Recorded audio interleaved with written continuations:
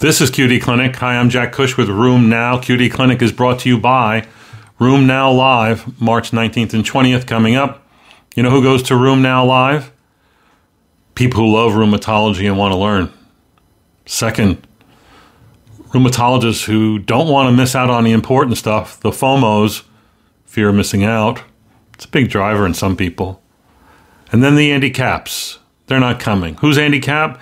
Andy Cap's a cartoon character. My favorite line from Andy Cap, the cartoon, is Andy's asked, he's kind of like a crotchety old Londoner pub guy. And at the pub, he gets asked, Andy, what do you think of ignorance and apathy? And Andy says, I don't know and I don't care. Meaning, Andy Cap's not coming to our meeting because he doesn't know, he don't care. That's not you. We'll see you at Room Now Live. Today's case is shared decision making, or what do you do when the patient doesn't want to take the medicine? So this is a 36-year-old man who I've been taking care of for a few years. He has psoriasis since about 9 years, psoriatic arthritis for the last 3 years. He's been treated with nonsteroidals and a brief foray with methotrexate, done well for almost 3 years on adalimumab. He comes in today because he's not doing quite as well as he used to do. He has no other significant past medical history. He really doesn't take any other medicines. And today he comes in because he's not doing well, and turns out that he's not doing well maybe because he stopped his medicine 6 weeks ago.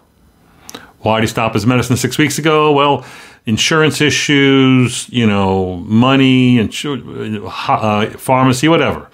But the bottom line is he's probably not wanting to take the medicine and when you ask further, you find out he has been spacing out his injections and not taking the adalimumab as he probably should take.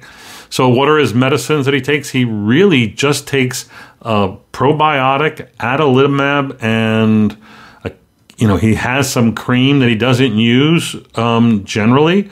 He's big into diet. He thinks that an anti-inflammatory, low-gluten diet has really helped him quite a bit. And he thought that was going to sustain him if he went off of his adalimumab or took less adalimumab. So not surprisingly, taking less adalimumab, he's taking a little bit more over-the-counter ibuprofen, using more topical steroids. He's not doing well. On exam, when you examine him, his skin is active. He has psoriatic plaques in his scalp behind his ear and also at the crack of his butt.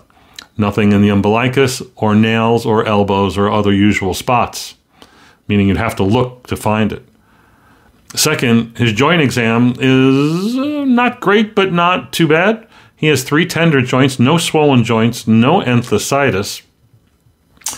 So the question is, what are you going to do? The rest of his exam is normal. His labs recently done were normal. He doesn't have inflammatory markers that you would be concerned about. But he's got some active disease and he's got some more joint complaints. If you look at his joint scores, I do a GAS score. It's like a CDAI score.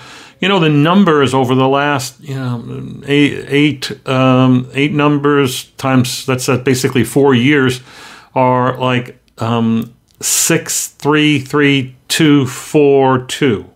The last, 6 of them. Meaning that he's got low-grade activity, but then he admits to not necessarily taking all his medicine all the time. He's one of those folks who thinks, doc said I could space it out a little bit. Let me see how little I can take. I think he's one of these folks who probably wants to believe my disease isn't real, and if I hope hard enough, it might go away. Well, unfortunately, it's not that easy. And also that maybe the dietary help he's getting isn't helping quite enough. So he needs to restart something. He knows it. His skin, his scalp, are saying that. His joints are saying that. And what are his options? Number one, let's stop the biologic and go back to the nonsteroidals and see. Do you remember what that was like 3 years ago? He says, I don't want to go there. Number two was an option. Let's restart the medicine that was working well for us. Took us from 6 down to 0. 630, I think, was the numbers that he had on joint scores. And no skin involvement. let's go back to that. But it requires you to be compliant with the medicine. Starting out every week just to get started, and then we'll go to every other week. And then you can't space it out as you wish to or want to. Or go to option number 3. Give him a drug that maybe he doesn't have to take so often. You know, some of the newer IL-17 or IL-23 inhibitors you can get around to taking once a month. Or once every 2 weeks, depending on what he needs. So give him that option and see what he thinks. What do you think the guy chose? Did he go back to the one that he's familiar with, or did he go with the new one with the promise of maybe taking less drug? That's right. He went back to the one he's familiar with. Dance with the one that brung you, meaning people are adverse to change. Interestingly, didn't plan this, but we have a nice session on that on the first day at Room Now Live. Caleb Michaud from University of Nebraska, Omaha, is going to talk about drug adherence and unwillingness to change therapies by patients. He studied that inside of the Forward Data Registry. So we wished him well. We put him back on drugs. He did fine. He got better control of both his skin and his joints, and we'll see what he does going forward. The good news is he has options. The good news is he had choices here, and giving him the choice and discussing with him the consequences of his choices were, I think, important in motivating him to possibly be a better patient. We'll see what happens. Tune in tomorrow for more QD Clinics. This is QD Clinic. Hi, I'm Jack Cush with Room Now. Room Now is brought to you by Room Now Live, where we give you the data, the updates, the insights that you can integrate into your practice. Today's case is what to do with the nonsteroidal. 79-year-old woman who has long-standing rheumatoid arthritis, osteopenia. She's taking low-dose methotrexate, 10 milligrams a week, folic acid. She's on a diuretic, potassium, what else? Calcium. And she comes in to see you and says that her primary care doctor stopped her nonsteroidal and her PPI. She's been taking those for a while. The primary care doctor stopped the nonsteroidal because A, she's 79, and B, she's got symptoms of heartburn that are partially controlled by taking a PPI. So the question is, should you be using nonsteroidals? This is sort of an oldie but goodie topic for me. I started out doing rheumatology research on nonsteroidals in 1984, and that's how I learned a lot about clinical trials, drug safety, etc. And I lived through an era when nonsteroidals were the big boom in drug sales, marketing, advances in medicine. So much so, I think we got as high as 20 nonsteroidals that were FDA approved and on the market. Can you imagine drug companies fighting over which nonsteroidal is better when they're all nonsteroidals and they all kind of stink compared to the drugs that they're fighting over now? So this did fairly well. The nonsteroidal business was a multi-billion-dollar industry until Vioxx and Celebrex were taken. Vioxx and Bextra were taken off the market. Celebrex remained on the market, and I was involved in the FDA hearings back in 2003. 3 days that looked at the safety of nonsteroidals. Do nonsteroidals cause heart attacks and strokes and the like? The answer is yes. How often? Pretty infrequent. But nonetheless, the FDA recently affirmed their stance on this. In 2015, they issued a drug advisory statement saying that nonsteroidals do increase the risk of cardiovascular events and strokes, and that you should be cautious in using those drugs, especially in susceptible people and the elderly. The question is, what can you use these days to treat pain? In staffing resident and fellow-run clinics, I've been surprised in the last few years to see how little the young docs today are using when it comes to nonsteroidals and weak narcotics like tramadol. They're not using any narcotics at all, but even tramadol, they're not using that very much. They're not even really using acetaminophen. And they're managing pain in all kinds of non-medicinal ways. advocating for weight loss, some physical therapy, maybe joint injection. But honestly, pain is often not being managed. And the problem is pain is unavoidable. If your pain is due to an inflammatory condition, treat the inflammatory condition, the pain goes away. But this is often in the setting of a chronic inflammatory condition. So the pain is going to be chronic because damage has been done. Damage to periarticular structures, degenerative changes, etc. So the pain is sort of not just a consequence, but now become part of that person's arthritis. A few things that I think are worth noting. Number one, nonsteroidals shouldn't be used in the elderly. They shouldn't be used in high-risk individuals. That would include patients with a history of GI problems, prior ulcer. If you've had a prior ulcer, never use another nonsteroidal. Don't even use a nonsteroidal with a PPI or a COX-2 with a PPI. It's way too risky. They should not be used in patients who have unexplained anemia. They should not be used in patients who have renal insufficiency. The question is, what should you use and what's safe? I was surprised in my review of this recently to see that actually opioids are way more toxic than are nonsteroidals, which are way more toxic than is acetaminophen. It's all not good, is it? So when you look at mortality statistics with nonsteroidal use and tramadol use, tramadol and codeine are equal. Tramadol and codeine are 80 to 100% higher rates of mortality. This is all-cause mortality, not just cardiovascular mortality. And what are we talking about? We're talking about event rates with tramadol of like 36 per 1,000 patient years versus 19 or 11 with a nonsteroidal. And so when you're comparing, again, death rates, that opioids are generally higher. The overall number that's often quoted for nonsteroidals, old data, I don't know if you've ever seen this data, but, nonsteroidals are associated with 115,000 deaths a year. And that's data that came about in the late 90s. We lived through those. That data was felt to be skewed and an overestimation. It was based on Aramis data, which was a small data set and then was extrapolated. So the idea that nonsteroidals cause over 100,000 deaths a year is wrong. You do know that opioids in the last 10 years were one of the main drivers for the death rates going down in the U.S. population in the last 5 years. I mean, so the numbers of opioid-related death rates were big and stayed big for a while. Only recently have they started to trend down, and only recently have they been replaced by an increased death rate from COVID. So what you do need to know is that the estimated number of deaths, in the United States from nonsteroidals is 40 to 48 per 1,000 patient years, and almost double that, 72 per 1,000 patient years for opioids. COX inhibitors are not nearly as high as non-selective nonsteroidals.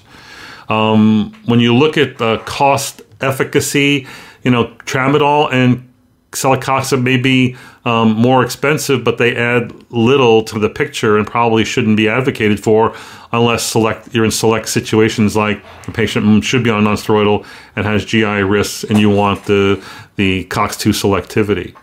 What about the renal effects? When you look at tramadol and or nonsteroidals being used in patients with CKD, tramadol will do more damage overall when it comes to adverse events and even death than would sporadic use of a nonsteroidal. What about post-hospitalization? Elderly patients getting out of the hospital, if they fill a prescription for an opioid versus a nonsteroidal, not good. All categories, more deaths with the opioids, more mortality, repeat hospitalizations, adverse events, falls, and fractures with the opioid compared to the nonsteroidals. So I think that the idea here is that while nonsteroidals should be avoided in the elderly, even worse is going to be narcotics, and that does include tramadol. These are sobering bits of information because I'm still getting stuck on what am I left to give. And most people feel it's acetaminophen or intra-articular injections or cannabinoids now are getting a lot of talk. But, CBD oil, unregulated, not totally safe, and your best safety and prescribing information comes from some guy named Paco who's selling this over the counter off the freeway. Not good. It needs to be studied more. More recently, there has been studies about the use of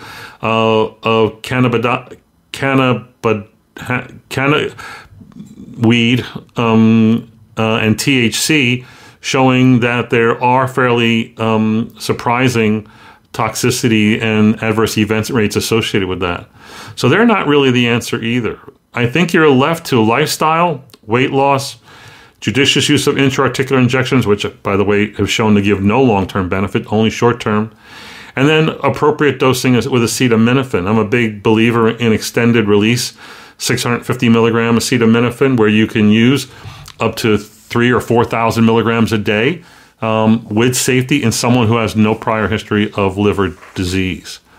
So getting back to our patient, no, she shouldn't take nonsteroidals. Yes, she should take and be instructed on how to use acetaminophen wisely and which one to buy.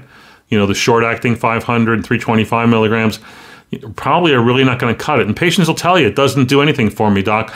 Again, they're probably not taking enough of it, and it doesn't have a duration of effect to be beneficial. So that's potentially, but we really have a big issue with an unmet need in managing pain in a lot of our patients. We need more research. There are new thoughts about pain and how it should be managed, and that's going to be covered at Room Now Live by Tahina Nyoji. I'm looking forward to her lecture coming up in 2 weeks. We'll see you there. Talk to you tomorrow. Hi, this is QD Clinic. I'm Jack Cush with Room Now.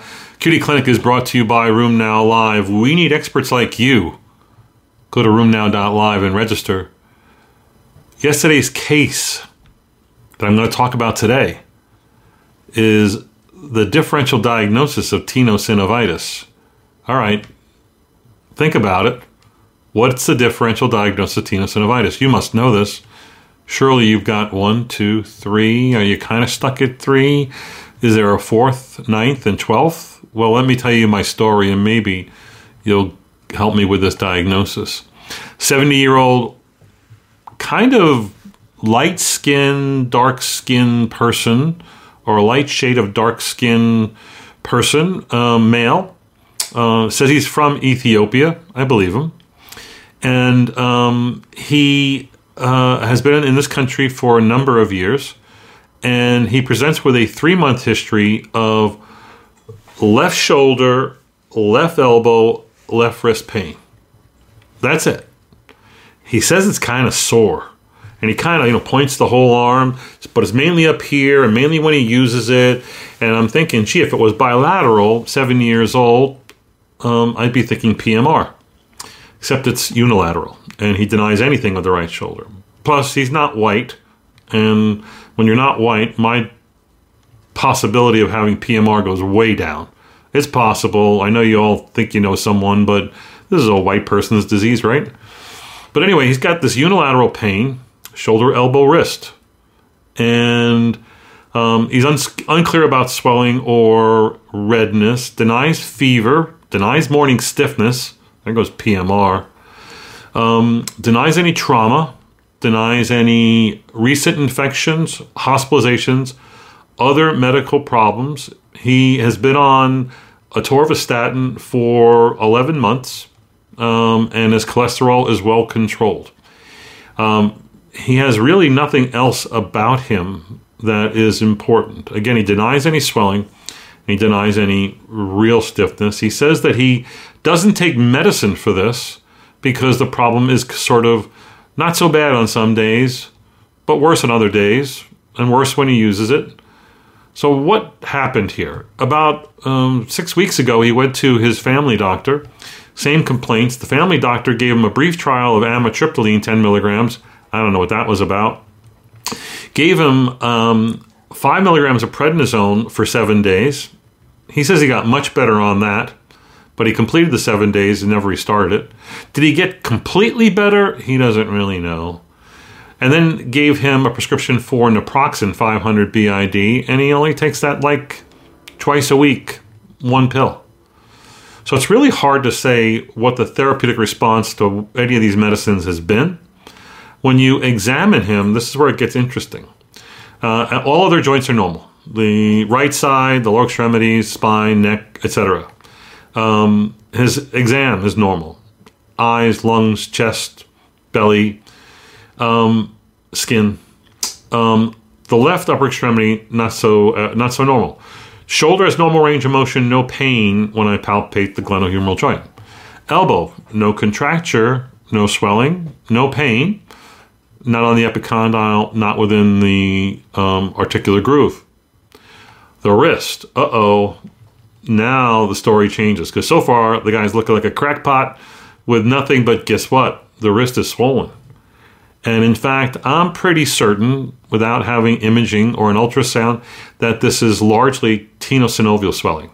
You know how you prove that? You have swelling over the dorsum of the wrist, and when you move the wrist, you get pain. And if you keep the wrist stable and straight, but then flex at the MCPs forcibly to put stretch over the tenosynovium or over the tendon sheaths, and you get pain, that's what happened with him. So, and the tenosynovial swelling is not the kind with Dacre veins. It's not the abductor pollicis longus or the extensor pollicis brevis that does this. He had a negative Finkelstein's maneuver. But isolated, non-warm swelling. And it's clear. It's 1+. It's not trace here. He doesn't really notice it. When I say, look at this arm, he doesn't really notice it. Going on 3 months. What's the differential diagnosis? I wrote down a few things, and then I came home after work. Before I did this, I did a literature search, and my differential was pretty much spot on with a few exceptions. But I'm happy with what happened. What's high on the list? I'd like to put PMR on the list, but it's unilateral. PMR can give you tenosynovitis, but again, he has no PMR diagnosis, so even unilateral tenosynovitis doesn't really work here. Could this be RA? A very odd presentation of RA? Yes, it could, and probably should test for that. But it certainly would be an odd presentation. You could say he has an oligoarticular arthralgia and maybe one swollen joint. Would the differential diagnosis therefore not be infection? Maybe even psoriatic arthritis, but no evidence of psoriasis here, no family history psoriasis. Nails look good, scalp looks good. But could he, oligoarticular, same as monoarticular, could this be an infection? Well, okay, what are the infections that give you tenosynovitis? Well, there's GC, not likely here. There's hepatitis B and C. There's a range of infections. There's acute rheumatic fever. There's TB. He's from Ethiopia. He denies any history of TB. There are a number of fungal infections that could do this, strange and atypical mycobacteria, what we now call non-tuberculous mycobacteria, but also chikungunya. I've had another patient from Ethiopia who had chikungunya as a form of polyarthritis. So, but also high on my list is CPPD. Not gout, but CPPD can do this. Doesn't usually present as pseudo-gout attacks, but it can present as a chronic tenosynovitis. And then lastly, drug-induced. And high on the list, well, any of the drugs that can cause tendinopathy could do this, and that would, I guess, include the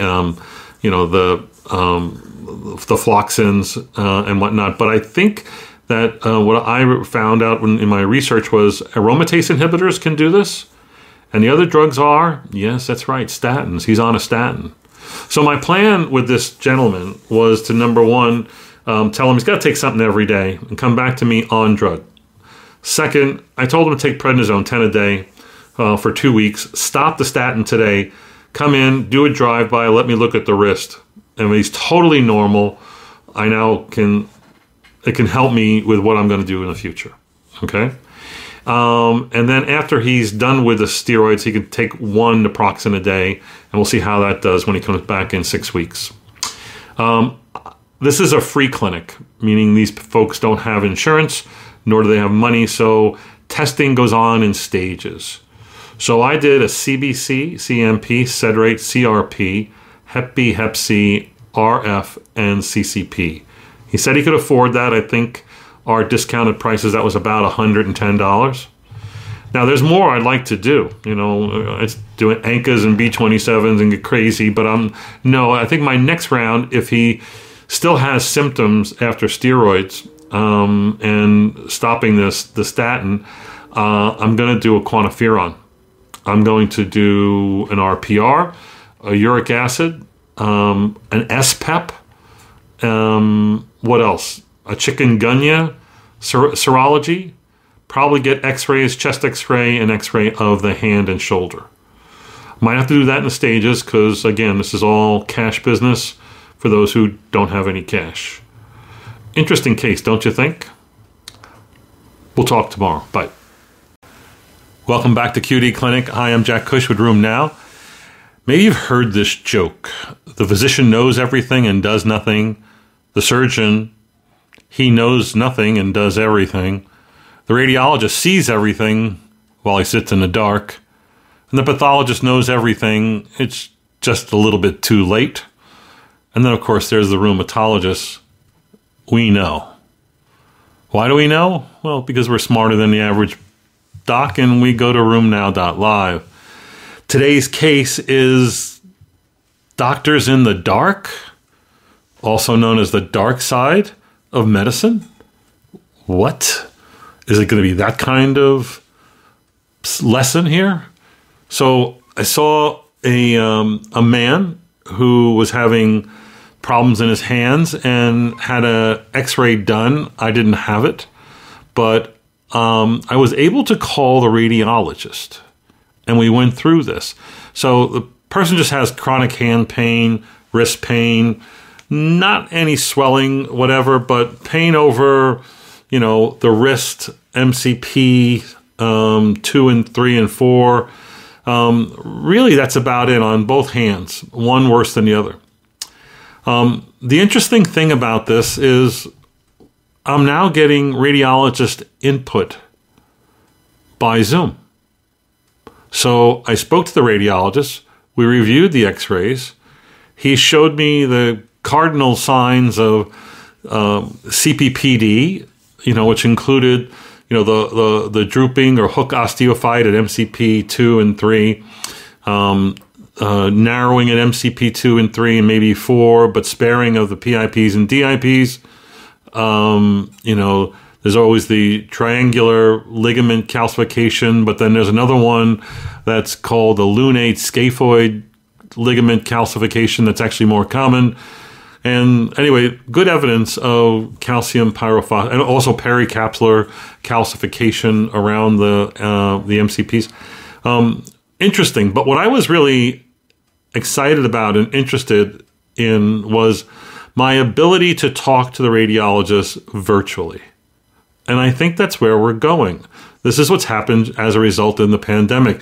The grand old days of rheumatology were when you could do what? You could go and review the x-ray with the radiologist down in the radiology pit. You could go into the pathology office, find who's managing the case, talk to the pathology resident or the pathologist, and get the lowdown on the autopsy results or on the and look at the slides. And so you could deal with these people directly. Maybe not so easy in the last 3 years. And again, Zoom technology being what it is, this is now the new way, the easier way that you can interface with those doctors in the dark. Who are we talking about here? We're talking about the radiologists. We're talking about the pathologists, including the ones who do the autopsies. We're talking about dermatopathologists. Why not even the dermatologist having the ability to take pictures and share them with the dermatologist real time and talk to them real time on Zoom? It's easy to do, right? It just takes 5 seconds, 5 minutes of their time. It might be the best way to communicate, especially with the dermatologist. You could do this with other cognitive disciplines where it's hard to get a consult, hard to get input. Genetics, for instance. Like, why not? And this boils down to maybe the last point I'll make, and that is the future of virtual medicine is not going to be that we're all going to have, virtual clinics, which many of us should. And if you're not, I understand why. But you're part of the past, and those who will do virtual medicine are going to be part of the future. But, and that's a throwdown statement, is it not? But I really want to get to virtual peer-to-peer consultation. I mean, this is being done, especially in places where, rural medicine, where, the orthopedist can't go to outer West Texas to see patients and whatnot. You can do peer-to-peer consultations. And this happens at the Cleveland Clinic all the time. They have highly specialized vasculitis mavens who you, the rheumatologist, can consult with on your case to assess whether or not that patient should be referred to the Cleveland Clinic for a further evaluation.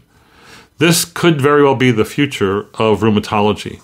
Again, I think I want to really start with resurrecting those relationships with those doctors in the dark who really add a lot to your practice.